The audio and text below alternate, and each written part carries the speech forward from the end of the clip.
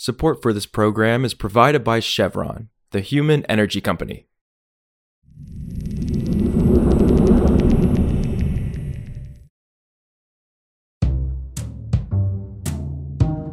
This is Politico Energy. I'm Josh Siegel. Nearly 6 months ago, the Nord Stream gas pipelines that connect Russia to Germany were blown up, and today there's still no clear answer about who did it. Now, the attacks have sent geopolitical shockwaves around the world, and investigations are being conducted by authorities in 3 European countries. And so far, 4 countries, Russia, the United States, Ukraine, and the United Kingdom, have all been publicly blamed for the explosions, with varying degrees of evidence. But there are holes in every argument. So today, Politico's Charlie Cooper on the mystery of who blew up the Nord Stream pipelines and the global energy implications of that question. It's Monday, March 13th.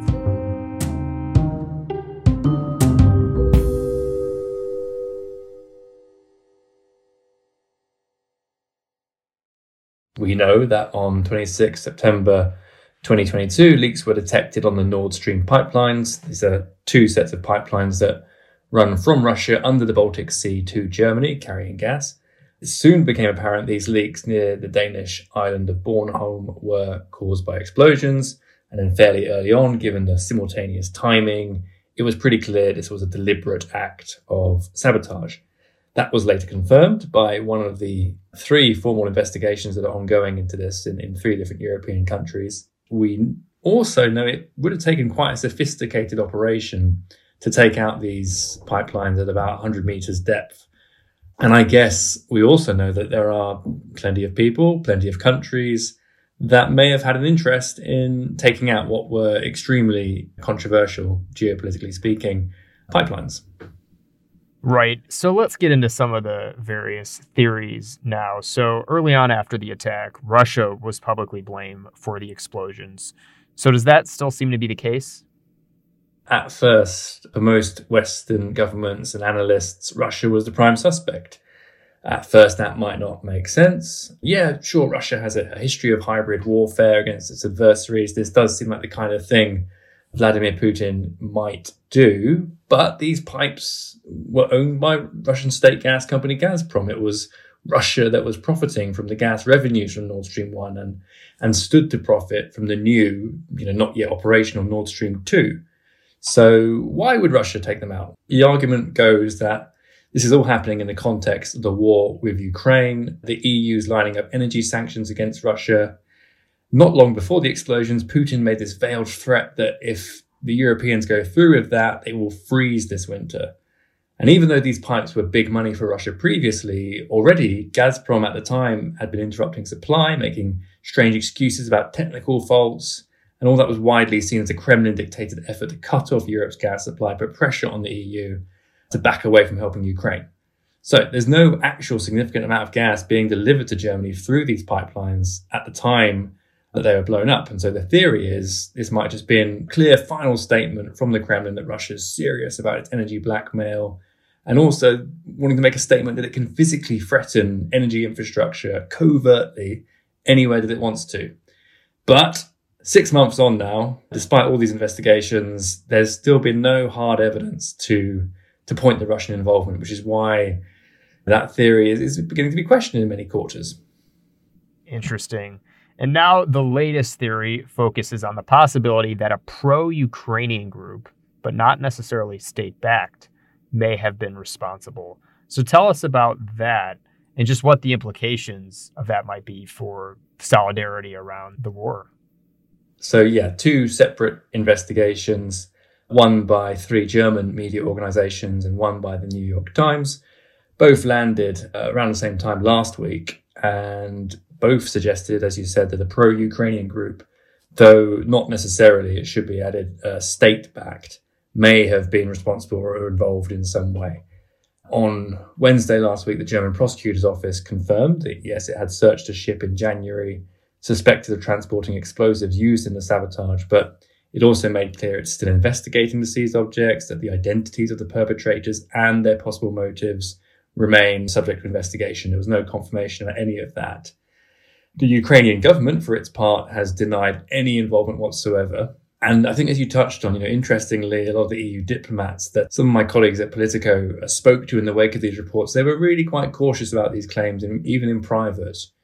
Now, you could say they would be, because any evidence of Ukrainian involvement could put a strain on what is currently a sort of hugely important alliance between Ukraine and the EU, if there was any suggestion of their involvement. But it's important to add, Ukraine denies any involvement whatsoever. And at the moment, as with all the other theories, this remains unconfirmed. Right. And so the last two theories that are out there have been about the United States and United Kingdom being involved. So what would be their motivation, and how have those governments responded? Right. So these are both narratives that ministers in Russia itself have seized upon. The rationale is that the US never liked Nord Stream, and in particular never liked Nord Stream 2. They saw this as a kind of naive move on Germany's part that would make them too dependent on Russia. Some would say they were absolutely right. And this is something that successive US administrations have had a problem with. The UK, you mentioned the UK, they were also wary about Nord Stream 2 in particular. Although, to be honest, I always felt the Russian claim that this was the UK, which kind of flared up briefly in the fall last year. There was no evidence presented whatsoever. It felt a bit strange. With the US, in February, that's when this theory really got a big airing with a widely read article by the investigative journalist Seymour Hersh, which straight up alleged that Biden ordered this directly. That article was based on a single anonymous source. There were quite a few inconsistencies that have been pointed out with it, and it was outright declared fiction by the White House. The Kremlin, though, seized upon it, even to the extent, interestingly, that the reports we've talked about in more recent times about potential Ukrainian involvement, the Kremlin's been quite dismissive about those. And I wonder if that's perhaps their thinking there is, if they keep that narrative going, does it drive a wedge between Europe and the US? And that just all goes to show that just like the act of sabotage itself, this big whodunit story has really kind of profound geopolitical implications, and everyone's kind of playing a geopolitical game with it at this stage. It's quite a fascinating situation we're in.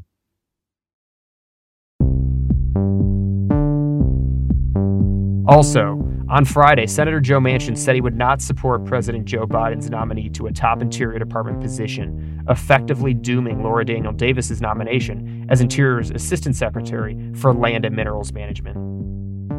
Manchin's committee is in charge of clearing Biden's nominees to Interior, and he said he was concerned the administration was focusing more on climate change than U.S. oil production.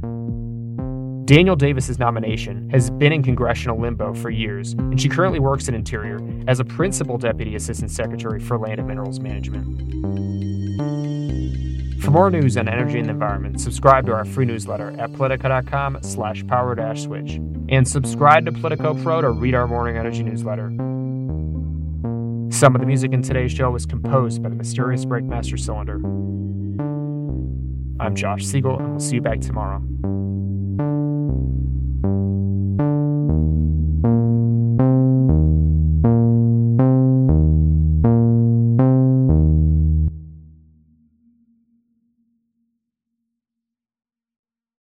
Support for this program is provided by Chevron, the human energy company. Chevron is developing renewable diesel made with biofeedstock that can help reduce the life cycle carbon emissions of heavy-duty transport fuels today. Learn more at chevron.com.